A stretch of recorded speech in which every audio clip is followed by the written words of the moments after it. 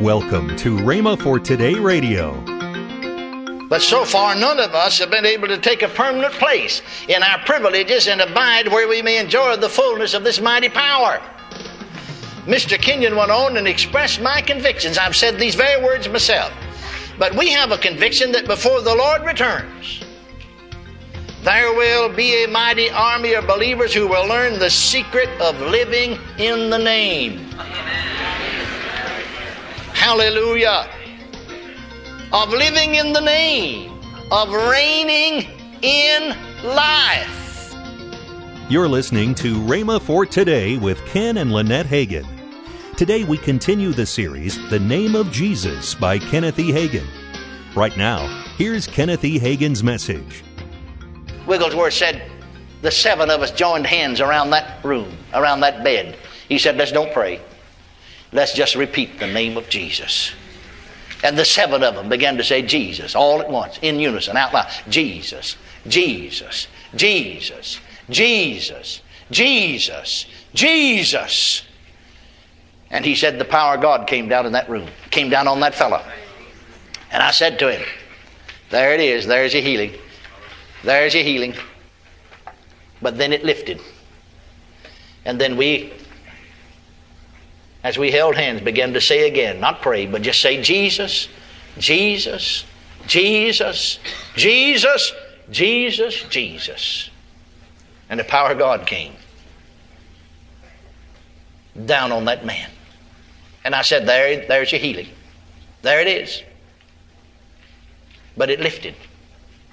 And again, we lifted our voice. Jesus, Jesus, Jesus. And the power of God came down on the man. His lips began to move. Weakened. In the throes of death. Wigglesworth said, I put my ear down to his mouth to see what he was saying. And he said, I've been bitter. I'm going to have to repent. I've been bitter. I said, cry out to God. Ask him to forgive you. And I said to the people, now you just go downstairs because there's an upstairs bedroom. I'm going to stand here and watch. Just let God do it all. See, the name did it. The man repented of his bitterness. Wigglesworth said, I saw the man get up out of bed and dress himself. I never touched him, never helped him. Dress himself, walk down the stairs, healed, raised up from the deathbed. Went out that night in an open air meeting, testified, raised up almost from the grave. One of the general superintendents of the Assemblies of God, up until the past general council, they had several assistant superintendents. Now just have one that had 4. And one of them said to me, he started preaching when he was 14 years old, just a kid, you see. And as about a 16-year-old boy is holding a meeting up in Iowa, a youth meeting, 16-year-old boy, but he'd been in the ministry 2 years. He stayed in the home of the pastor. The pastor was called away to preach the funeral of someone who used to be a member here and moved away to another state, you see. And he had to be gone for a couple of days. And in the nighttime, he stayed there, you see, with the pastor and his family. The pastor had children as old as him. He's just 16 years old. But in the nighttime, one of the members of this church came to the parsonage. They didn't have a telephone. The parsonage did, but the people didn't. So they came about 2 o'clock in the morning to the parsonage because a little child, about 3-year-old girl, in their home was sick and went into convulsions. And so the pastor's wife was going because the pastor's not there. He's traveling that night all night to try to get back home. And so she asked the evangelist, just a 16-year-old boy. Now then, when he's talking to me, of course, he's a grown man, superintendent, assistant superintendent of the Assemblies of God. And he said to me, he said, I went along with her, and because I'm a minister, the pastor's wife was not just really a preacher. She was in the ministry with her husband, but she's not called a minister. They asked me to pray, and there that child is in convulsions, and I laid hands on it and prayed, and I did everything that I'd ever seen anybody do and said everything I'd ever heard anybody say. You know how you young folks are. It's all you know. You know, it's what somebody else did. And nothing happened. Nothing happened. Nothing happened. We said everything that we knew to say. We did everything that we knew to do. We pushed every button, so to speak, we knew to push, pulled every lever we knew to pull. The child's still in convulsions. We were there on our knees. And this pastor's wife began to sing in English. Praise the Lord, glory to God, hallelujah, Jesus, Jesus, Jesus, Jesus, Jesus, Jesus. And by one, we just picked it up and sang praises and sang the name of Jesus. And while we were singing, The child suddenly grew quiet. Convulsions ceased. So we stopped singing. Stood around for about 10 minutes and visited. Child seemed to be fine. Suddenly it went back into these convulsions. Well, we prayed. I laid hands on it again. Anointed with oil. Said everything I ever heard anybody say. Rebuked the devil. Commanded the child to be well and everything. Nothing seemed to work. But after a little bit, the pastor's wife began to sing. Jesus, Jesus, Jesus. Glory to Jesus. Glory to God. Hallelujah. Praise the Lord. Jesus, Jesus. And by one, we picked it up. She just sang. And we began to sing praises unto the name and sing the name. And suddenly all of the convulsions ceased. And he went on with the meeting, was there for days and weeks, and the child was perfectly well. Oh, there's power in that name. I said there's power in that name. There's power in that name. And that's what Kenyon was talking about. He said some of us have experienced the authority invested in the name of Jesus. Amen. But so far, none of us have been able to take a permanent place in our privileges and abide where we may enjoy the fullness of this mighty power. Mr. Kenyon went on and expressed my convictions. I've said these very words myself. But we have a conviction that before the Lord returns, there will be a mighty army of believers who will learn the secret of living in the name. Hallelujah. Of living in the name. Of reigning in life. Hallelujah. Living the victorious resurrection life of the Son of God among men. If, Mr. Kenyon went on to say, our minds could only grasp, and I think here's where the problem is. If our minds could only grasp the fact that Satan is paralyzed, stripped of his armor by the Lord Jesus Christ, and that disease and sickness are servants of this man, the Lord Jesus Christ, and therefore of his name.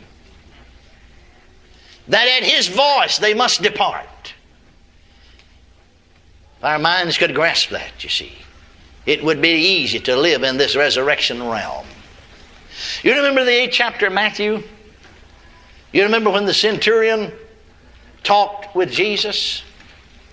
That centurion said, my servant lieth at home sick, nigh unto death. Jesus said, I'll come and heal him.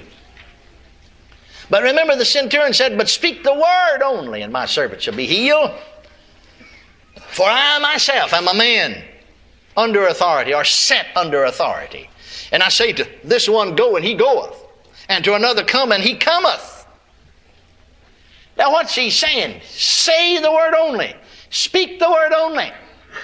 He's saying, just like I'm a centurion, I've got men under me. I say to this man, go, and he goeth, because I have authority over these men. And I say it to another, come, he cometh.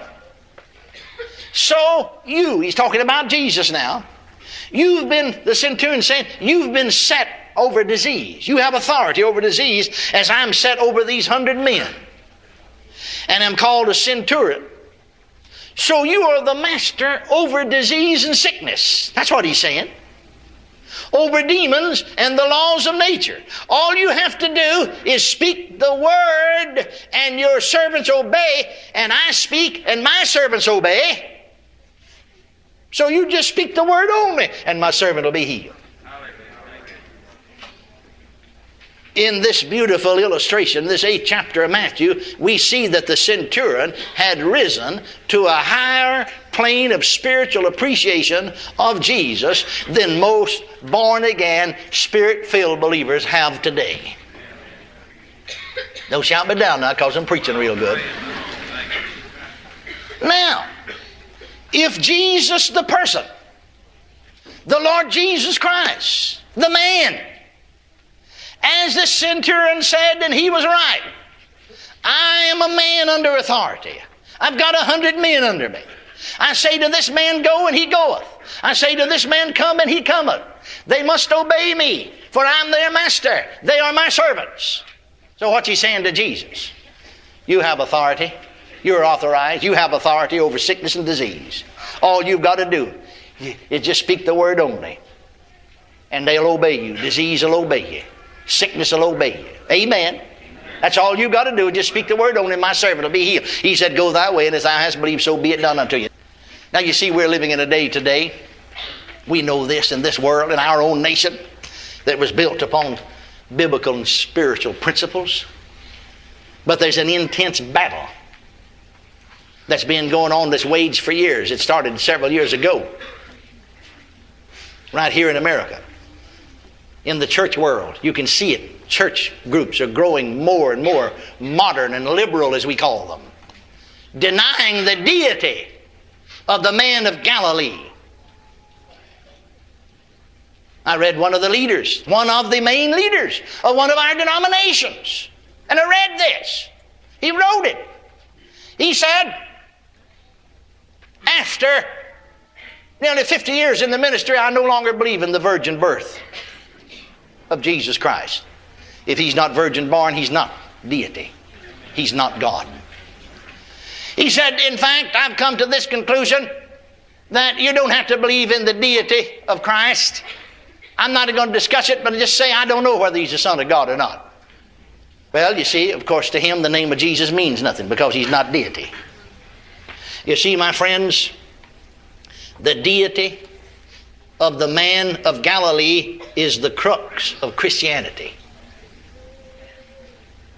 Amen. That's the thing that makes his name powerful. If the deity of the man of Galilee can be successfully challenged, then Christianity has lost its heart and it will cease to function. It will become a dead religion. There is no denial that the challenge of his deity has already begun its reactionary effect upon society. We can see it in our colleges. We can see it in our educational system. We can see it in our liberal and modernistic churches. We can see it in our society. If Jesus is not deity, then he is not God. You're listening to Rhema for Today with Ken and Lynette Hagin. This month's special offer is the Health Food Devotional for the discounted price of $12.75. Get this dynamic resource to start your new year off right. Call 1-888-FAITH-99. Don't delay. Call 1-888-FAITH-99. That's 1-888-FAITH-99. Or if you prefer, write Kenneth Hagin Ministries. Our address is P.O. Box 50126, Tulsa, Oklahoma, 74150. Don't forget, for faster service, order online at rhema.org. That's RHEMA.org. Now, let's join Ken and Lynette Hagin. And for those of you in Oklahoma City, we are there on Sunday night, 6 o'clock, 8921 Northwest Expressway. Come experience Sunday morning on Sunday night. We are there live with Rhema Bible Church. With Rhema Bible Church. Yes. Well, thank you for helping us. If you're within driving distance of the Rhema USA campus, then you'll want to make the drive to see the amazing Rhema Christmas lights this season.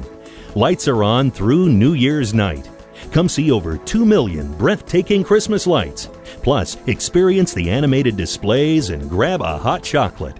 For more info, visit rhema.org today. Tomorrow on Rhema for Today, we continue with the teaching by Kenneth E. Hagin, The Name of Jesus. Thanks for listening to Rhema for Today with Ken and Lynette Hagin.